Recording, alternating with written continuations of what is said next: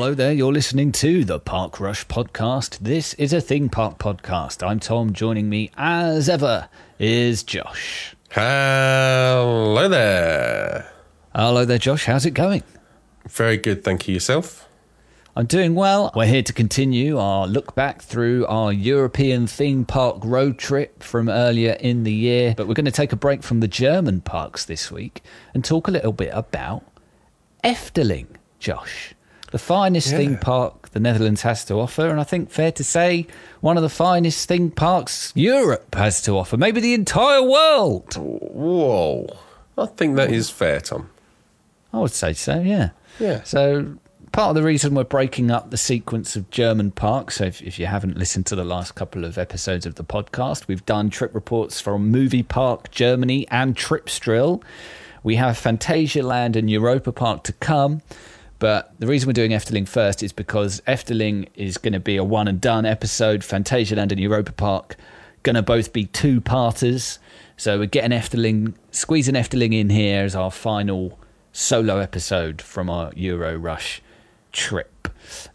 We did do 2 days at Efteling, but yeah, it's an interesting park. It feels almost like a pleasant blend between a Disney park and something a little more relaxed, like a Tripsdrill. That was kind of how I felt about it. It's got a lot of the same sense of magic and wonder and attention to detail that you would expect from a Disney park, but it doesn't have the super long queues. It doesn't have the massive crowds. It doesn't feel like it's trying to fleece you at every turn, and it just doesn't have that same manic feel, which I think the closest we got to that on this particular trip was probably at Europa Park and Phantasialand. Efteling, yeah, for sure. Well, other than trying to get out of the goddamn place at the end, which we'll get to, Efteling was a fairly relaxed experience, I thought.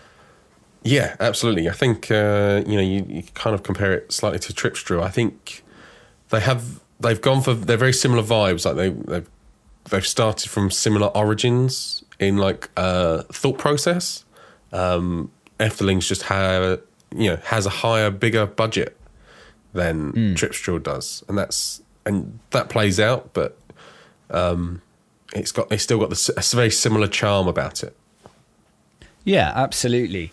The kind of Disney side of the inspiration for Efteling, I think comes very clearly from the fact that, of course, Disney is such a titan in the industry that any theme park with any sort of ambition is inevitably going to look to Disney for a certain amount of inspiration. What do they do well? What do people love about it so much? I think the key thing for Efteling here is probably that attention to detail and making guests feel really welcome.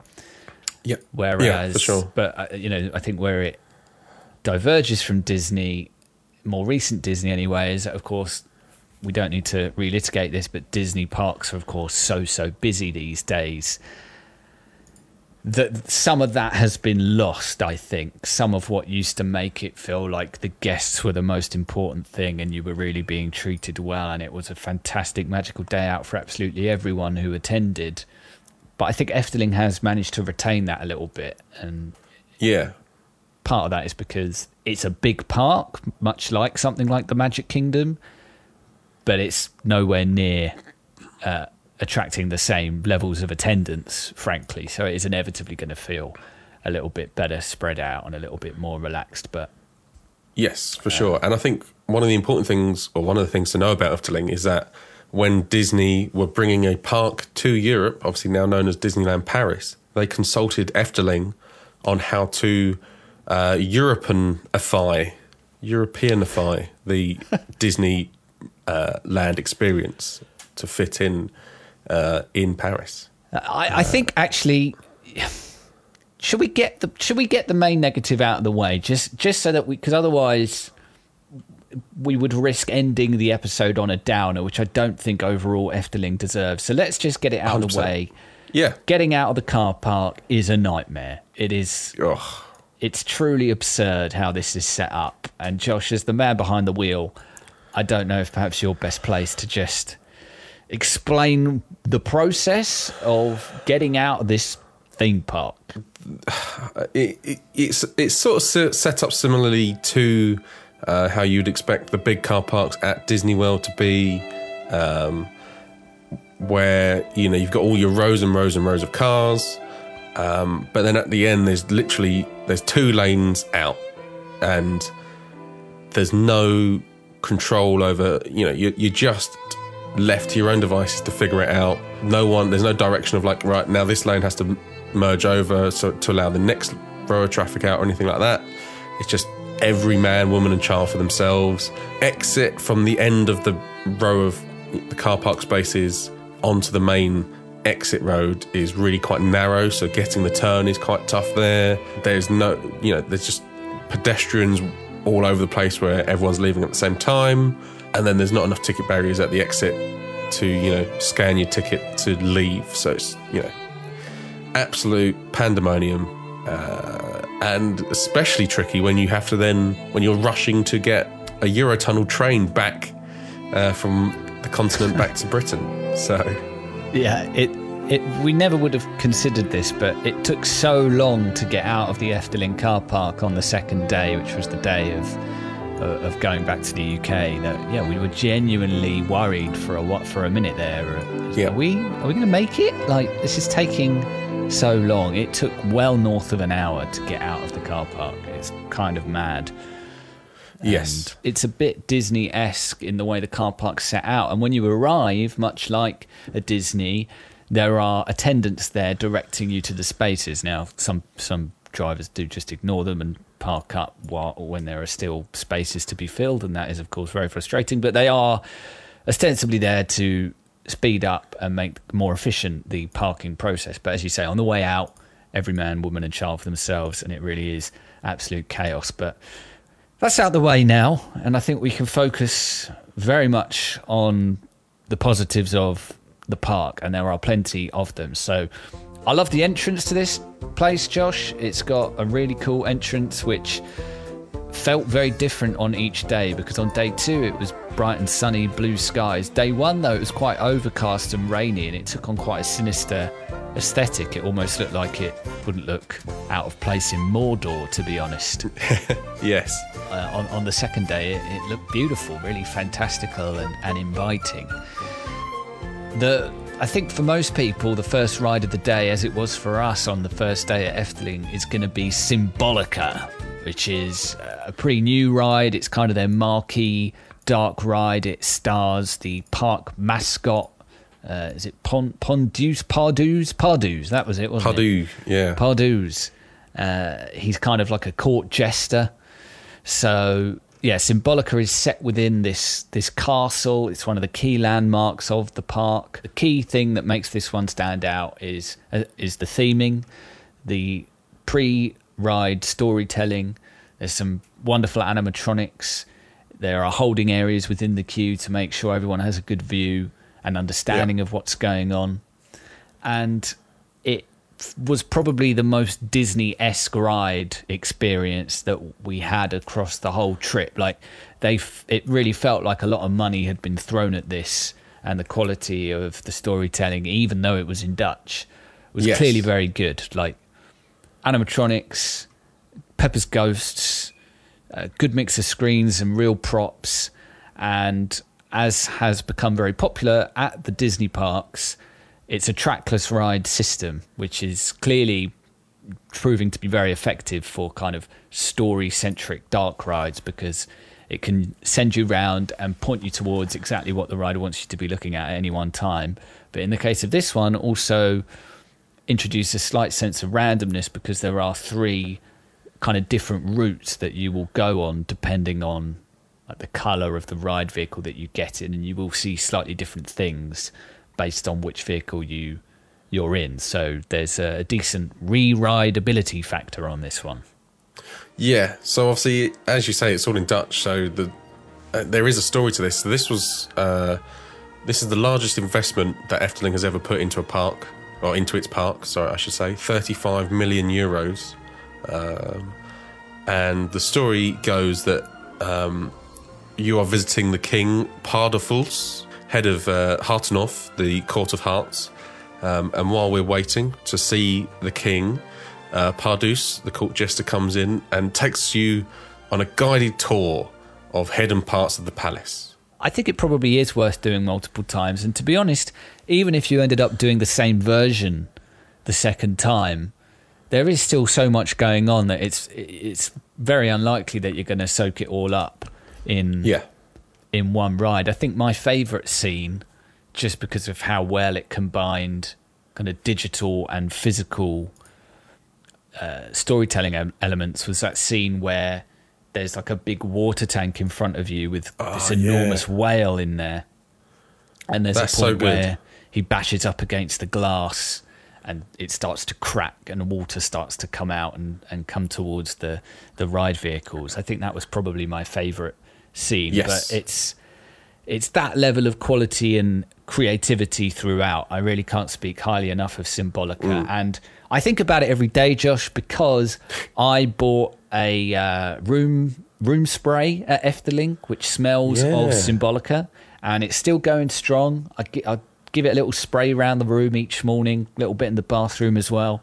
It's absolutely delightful. It's a fantastic smell. I'm going to be very upset when I eventually do run out. That day will come, and I won't be happy. But for now, it's great. It's got a slightly...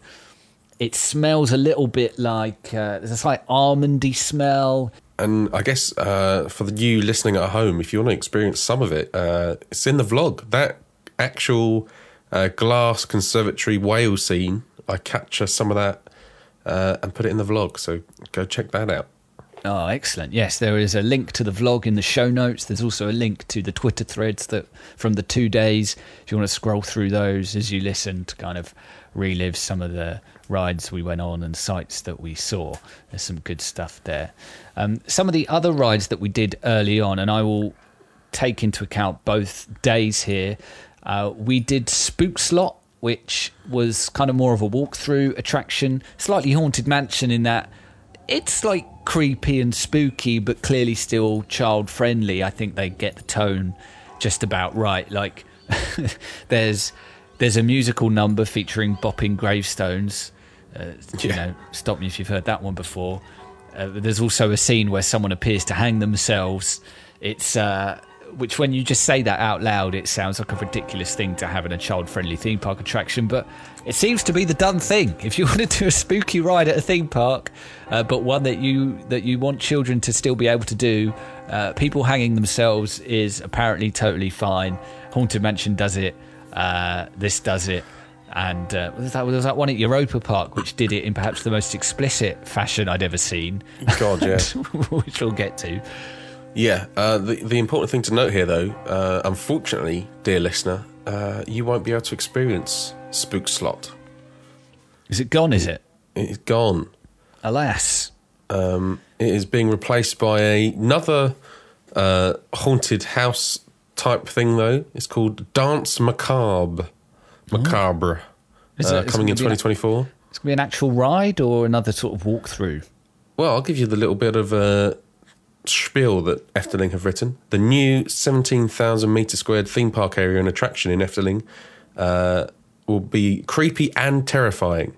In the Dance Macabre attraction, named after the famous piece of music by Saint-Saëns, probably not pronouncing that right, visitors will be transported into the story with the unforgettable music from the Spook Slot haunted house as the main theme. The surroundings are a mysterious setting in which the 20-metre high attraction building immediately catches the eye. The themed area and attraction will open in 2024. Well, there we go. Of course, it's worth noting, whilst on that topic of new attractions at Efteling, they are investing a lot of money into it over the next few years. I think we talked quite some time ago at this point on the podcast about the fact that they did have to apply to get permission to expand in the way that they want, because, you know, local residents might potentially take issue with it. But there was plenty of construction going on while we were there. They were clearly working on some pretty sizable additions to the park. So, yeah, it seems like the kind of place that might be worth revisiting in 2-3 years' time once some of the new stuff has arrived. Yeah, for sure. And, you know, building a whole themed, you know, horror, you know, or not horror, but spooky area It's really, really good, cool, and I like the fact that they've based it on the Spook Slot theme. You know, keeping that lineage there, which is really nice to see. Yeah, and while Spook Slot is very evocative of the Haunted Mansion, a couple of other rides we did in the early part of the day, this was on day 2, that were also very evocative of some classic Disney rides. So we did Fata Morgana, which I've written here, and I think, to be fair, it is basically true. This can be boiled down to what if Pirates of the Caribbean was Arabian Nights.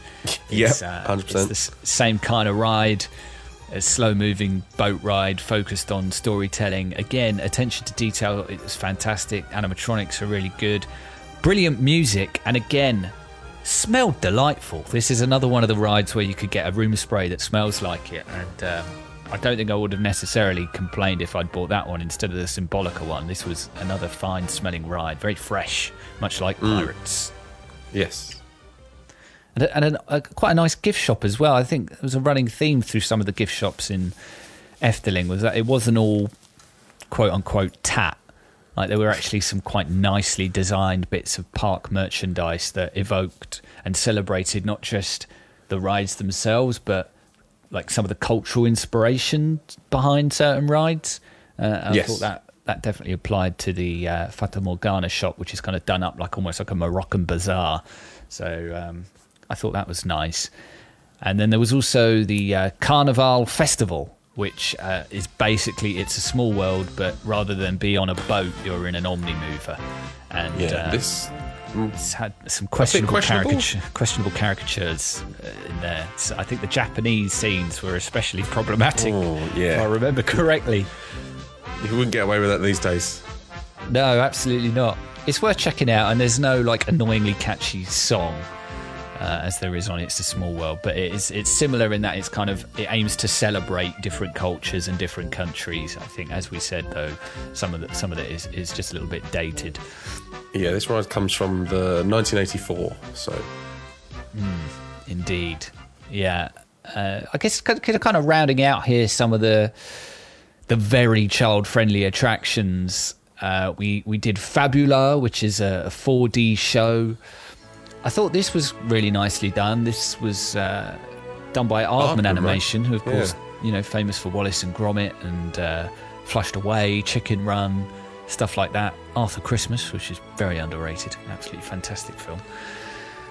And this was a decent show, like 10-15 minutes long, some okay effects. Like, it didn't knock my socks off, but the animation is really, really nice. I think, to be honest, it would work just as well as a short 2D animation as it does as a 4D experience. I don't think any of the 4D effects really blew me away, to be honest.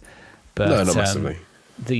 The queue was nicely themed as well. It felt like you were kind of trudging into this kind of forest environment, and then into the cave where the bear hangs out. And then the intro was really cool as well. Like the waiting area had like a nice just kind of video playing in the background of just things kind of just happening through the cave opening.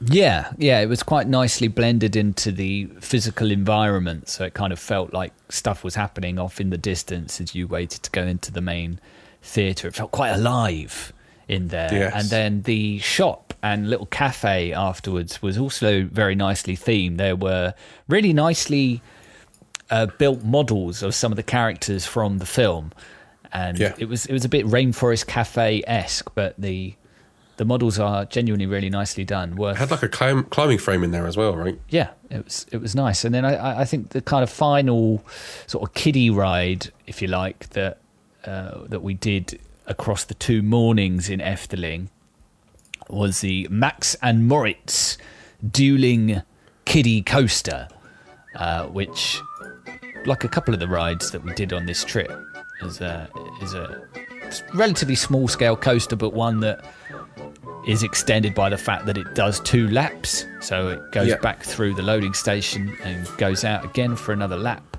I wasn't blown away by this one. It's quite nicely themed on a sunny day, especially. The colours really pop. It's quite vibrant. But yeah, it didn't blow me away, as I say. It never really picks up a great sense of speed, and I wouldn't be rushing to do this a second time, which was very much the case. We didn't even go back and do the other side of it. Absolutely. I think, in my ongoing, quote-unquote, theme park of my first theme park, where you take kind of my first rides, as it were, this would be my first dueling coaster, I think. Yeah, that's not a bad way of looking at it, actually. It's quite a good sort of proving ground to kind of test where your kid is at, Yeah. You kind of want to feel your kid out a bit, like, oh, how ready is he for X, Y, Z? We'll throw him on Max and Moritz, and that'll give me an idea of what the next one could be. I think let's take a quick break from rides, Josh, because some of the other rides we could talk about are a little more intense. There's some of the kind of quote unquote big boy rides. Big boy rides that Efteling has to offer. Let's talk a little bit about some of the food that we had across the 2 days, if you like. Yeah. So first, we'll talk about what we had at Bäckerei Krumel. Which I'm sure I've butchered that particular pronunciation, but this is just a little bakery near Max and Moritz. Smells wonderful. One of the best smelling places of the entire road trip. And this has got, caramel goodness up the wazoo. I went a bit mad in here. It was the last day, so I kind of went big on breakfast, and I got myself a caramel slice, which was a little bit like... It had the texture of kind of like a crumble cake, maybe like a pecan pie, kind of a blend of the two. It was quite not a stodgy cake. That's not the right word because that makes it sound negative. It was not a light cake, put it that way. Right, yeah. It's probably not something I'd want to eat for dessert. It's not a very desserty cake. It'd probably be a bit too heavy. Yeah. But it had a really nice crumbly top dusted with icing. It was a bit sickly, I found, by the end. So it was something that I was quite happy to have in isolation, not after a meal, And I paired it up with a waffle syrup coffee because it does feel like if you're in the Netherlands, you should probably indulge in, what are they, a stroopwafel? Stroopwafel, yeah. One of the nation's delicacies. And this is essentially, what would a coffee be like if we maybe melted a stroopwafel into it as well? That's kind of what I ended up with here. And I tweeted with a picture of my breakfast, my arteries. I think they're still recovering. Josh, you also had one of the caramel slices. You did not have the waffle syrup coffee, but this was pretty good, right? The caramel slice? Yeah, very good. Very, it was the carameliness, the stroopwafel of it came through very well. It was really, really tasty. And the cake underneath it was, surprisingly moist for quite a relatively dry top. But that contrast between the crunch on the top and the moistness of the cake underneath worked really, really well. Yeah. You also got something in here on the first day on the way out. Yeah. You had an apple cake slice. Yes, which I think there's video of that on the Twitter, right? There is, of a review of me eating it on the way out. That was also, I thought, very good. Again, end of the day, you kind of expect it to be a little bit dry, but moist as well.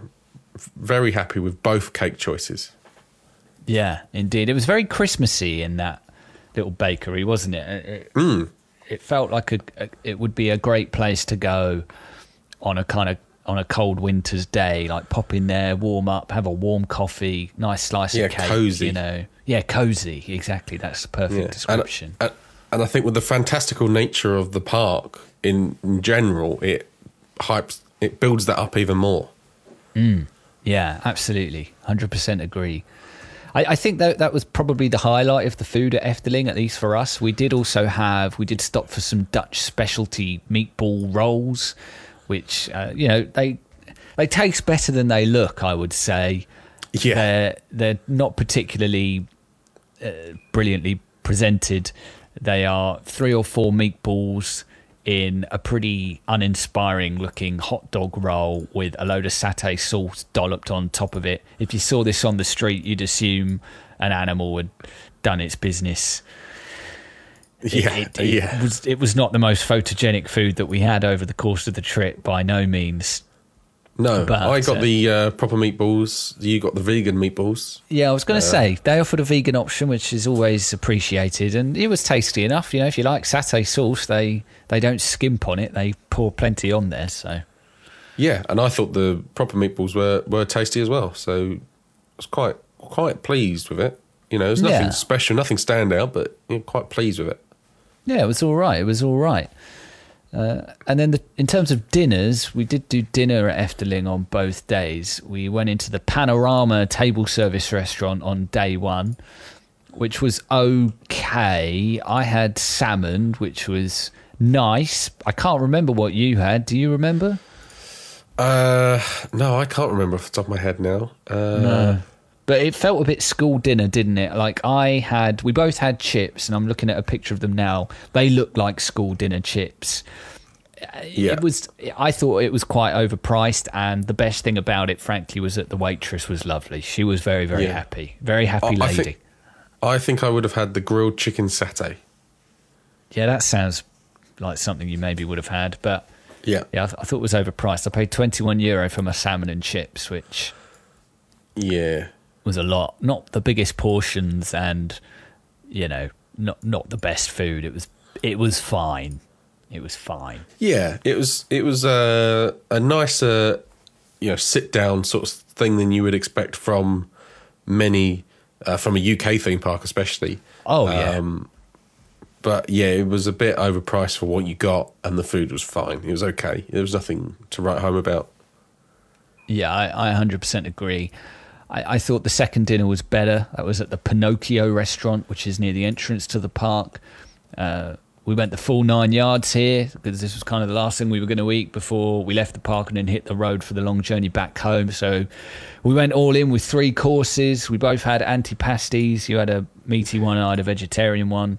Yeah. Where we both had pizza. I had margarita. Did you have pepperoni or something? Yes. Yeah. And then I had a tiramisu, and for my dessert, which was all right.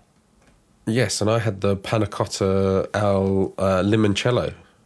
I thought it was okay, the reviews, we looked at the reviews before we booked it, I remember, and they weren't glowing, to say the least. And so going in with fairly mild expectations, I was actually pretty happy with the food in here. It was basic, don't get me wrong, and the menu was not enormous. But it was nicely done. The service was good. I think that was, again, that comes back to what we talked about when we first started the podcast here, is that the service, the way the staff treat the guests and really try and make it a special day for everyone that they come across really stood out in the dining. In the dining as well, I thought, and that was true of Pinocchio. Sure. And we were in there for a good long while. Like, you were absolutely not rushed in and out at all. There was a nice spacing between the courses, and I was pretty impressed. I was happy with Pinocchio. It was so chill. Like, the vibe was very chill. It's not like they were slow. It was just quite casual.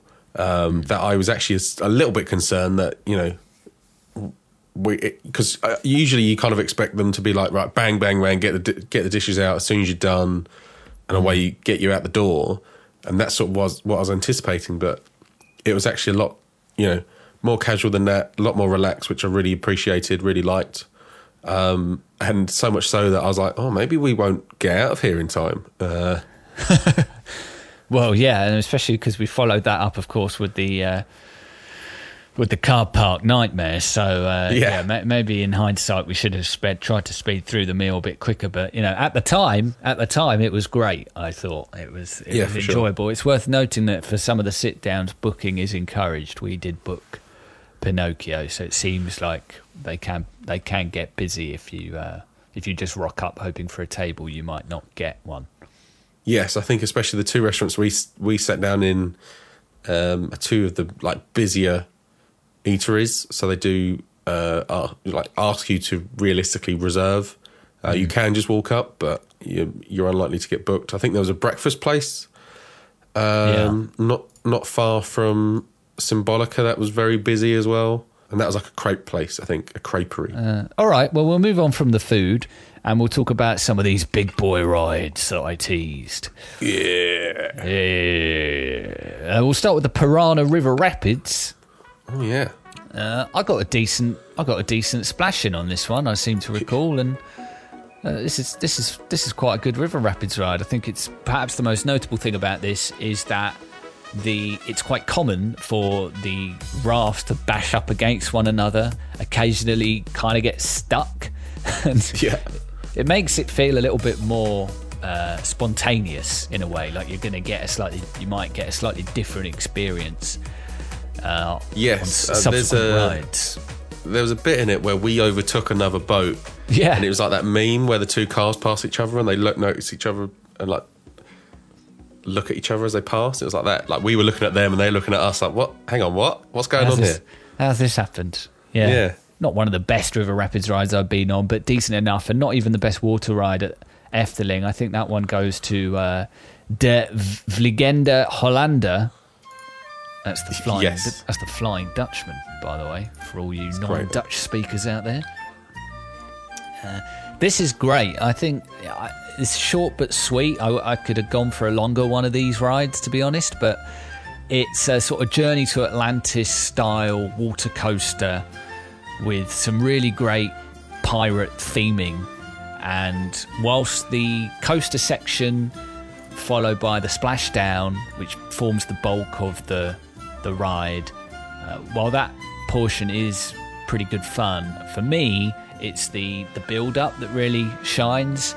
So once you leave the loading station, and the queue, by the way, is quite nicely themed too. It builds up some long queues, but it's not one that I resented having to queue up for, because again, the attention to detail is pretty impressive on this one. But the early portion of the ride, you end up going... It's pretty dark. It's pitch black at one point. They create this there's this rain effect that makes it feel like you're in the middle of a storm, which is incredibly well done. It's very, very convincing. Like, I felt like I was, we're just going to get wet here, right? This is just, they're going to splash us. But no, like, I don't quite know how they did it, but it was really exceptionally done. Some great fog and mist effects as well to just cloud your view.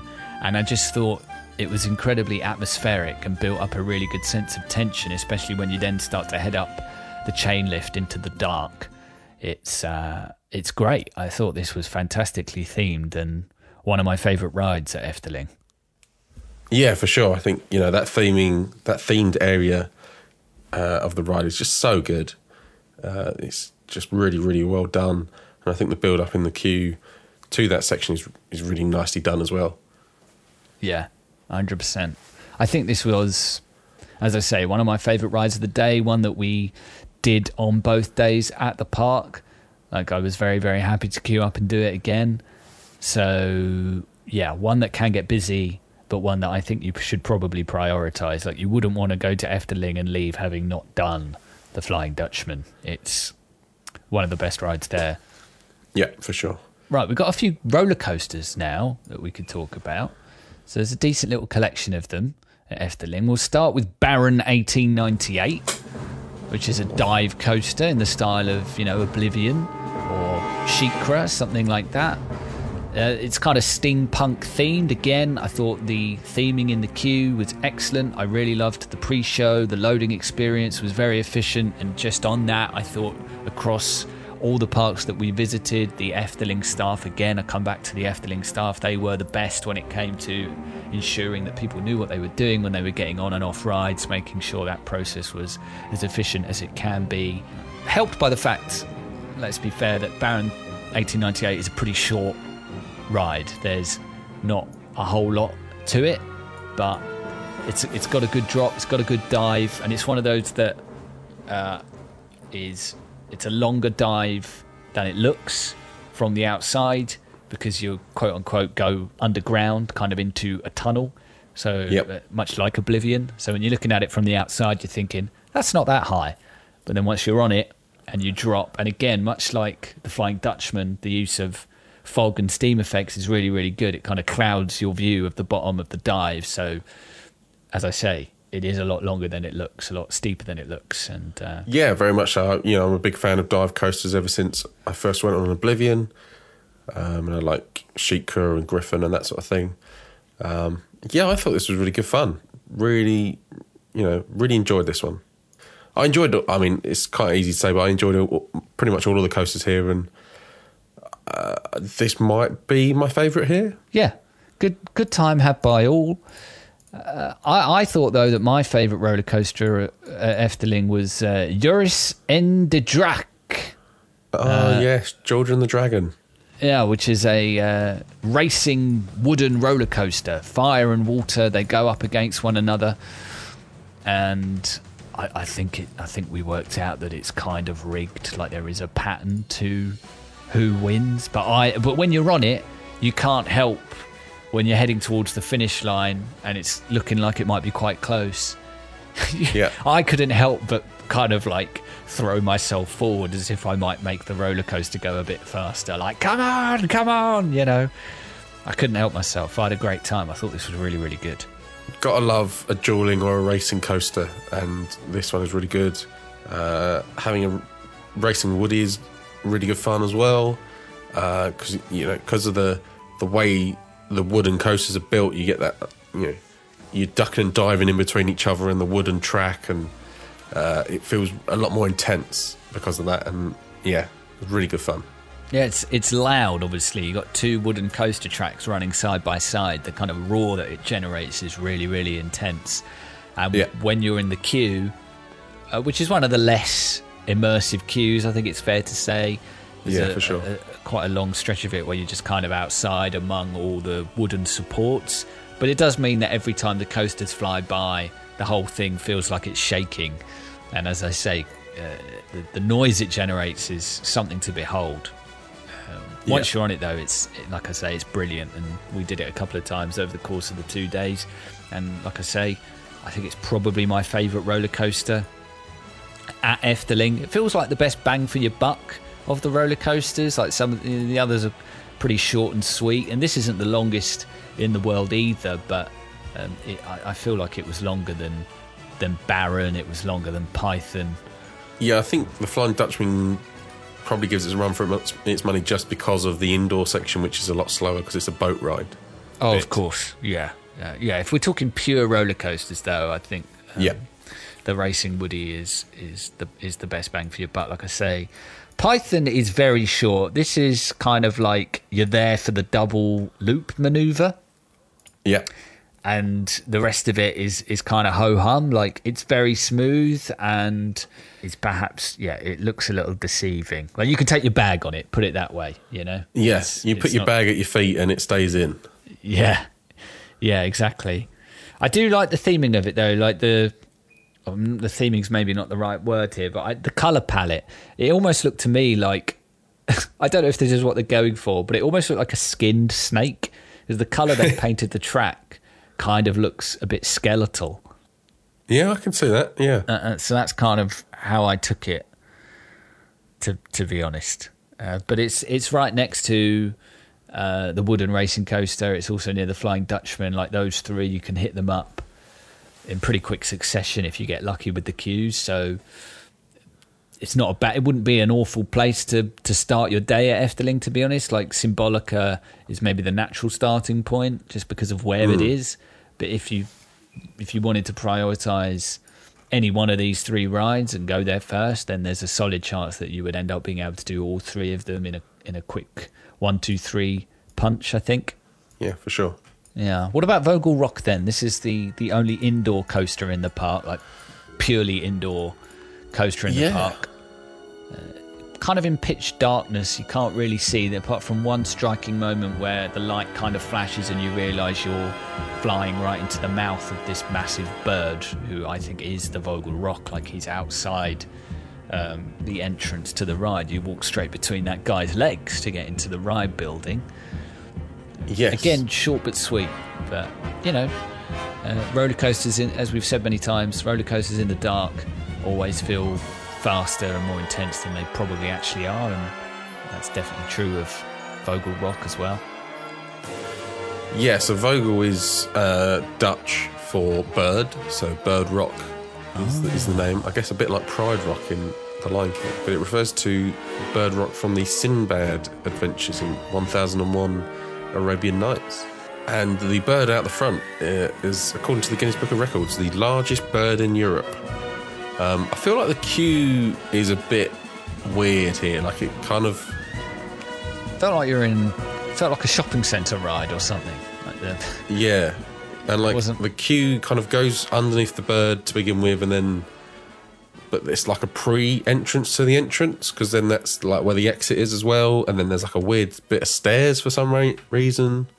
It just felt a bit odd, but and then you enter into the loading area, and it does feel like you're in a shopping centre. Yeah, like one of those Dubai shopping malls that, we've just got an aquarium in here, or, we've just got a roller coaster. If you just go around the corner over there, you'll find it. I think, we need to talk, of course, about the story, the fairy tale storybook walkthrough area of the park, which is an enormous section of the park. Massive, yeah. Yeah, just a few other quick hits. We did the steam train, which you can use as a form of transportation, or of course you can just do a full lap and get some decent views of kind of some of the more behind the scenes of the park, if you like, much like the railroad at Magic Kingdom, RIP, if that thing ever comes back. Yeah, but the park is so big, and the way the pathing works here, they're actually using the train as a mode of transport makes good sense. Yeah, 100%. They also have a little museum where you can kind of get a little bit of insight into the history of the Efteling Park, which, if you're a theme park nerd, then that's definitely worth poking your head into and having a look around there. There was an indoor carousel as well. Yeah. There was another little... The Stoom Carousel. Yeah. There's another little sort of Disney-esque dark ride as well called Droomvlucht. We also did a little gondola cruise, which takes you around kind of the main lagoon in the centre of the park. Takes about 15-20 minutes to go around. I think now we can turn our attention to the storybook village, or the fairy tale forest. There's no rides in here. It's purely just people walking around a big space at their own pace for, in our case, an hour, looking at scenes, dioramas from famous fairy tales, and they're all presented slightly differently. Some of them are models, some of them are more intricate and impressive animatronics, some of them are in little buildings where there might be a Pepper's Ghost effect going on, a bit of narration perhaps. I thought, as a kind of USP of Efteling, unlike anything else we really saw at the other parks, I thought this was fantastic, and I'm glad we had 2 days at Efteling so that we could commit a decent amount of time to just walking around and soaking this up. Yeah, for sure. And I think, you could take even more time to go around this than we did. There's so much to see here. It's really impressive. Yeah, it's great. I mean, to say much more would be to spoil it, to be honest, but, a lot of the classics that you would expect to see represented are here. Sleeping Beauty, I think, was there. Snow White. Some that I was unaware of, that I think have their kind of heritage and history in the Netherlands itself. And it's worth noting that the Emperor's New narration, Clothes and Little Mermaid and Red Shoes and that sort of thing. Wow, was that a lightning strike outside, Josh, as of recording? Live thunderstorm outside. That was intense. That was incredible. That was a proper bolt of lightning. That lit up my entire room. I think that'll do it for Efteling. That's a run through all the rides that we did, the food that we ate, and a little bit of the fairy tale forest as well, which is fantastic. I really enjoyed Efteling an awful lot. I'm glad we did 2 days. I think you could do it in one, but I think 2 days is a good amount of time, because it does mean that you can be a little bit more relaxed in the way that you look around the fairy tale walkthrough in particular. I think, as I say, you could do most of this park in 1 day just fine. Yeah, I think you could, but I do think 2 is ideal, just so you have that time to fully get that fairy tale forest experience. Like you say, though, earlier, I think the best way to relive Efteling, so far as Park Rush goes, is to go and watch the fantastic vlog on our YouTube channel. I think it's the best performing vlog of the series so far. Sure is. On there. Lots of really great stuff to see. So do go and watch that. As I say, the link is in the show notes, along with the links to the Twitter threads from the 2 days with loads of pictures and live reacts of various rides and things that we ate. So worth having a scroll through those as well. If you want to find where we are on other social channels and whatnot, then the best place is links.parkrush.com. If you want to get in touch with us, it's podcast@parkrush.com. And if you want to make sure you don't miss next week's episode, where we are yet to decide, but we'll either be kicking off a 2-parter on Europa Park or a 2-parter on Phantasialand. So if you don't want to miss that, then do subscribe wherever you get your podcasts. Park Rush is available just about anywhere and everywhere.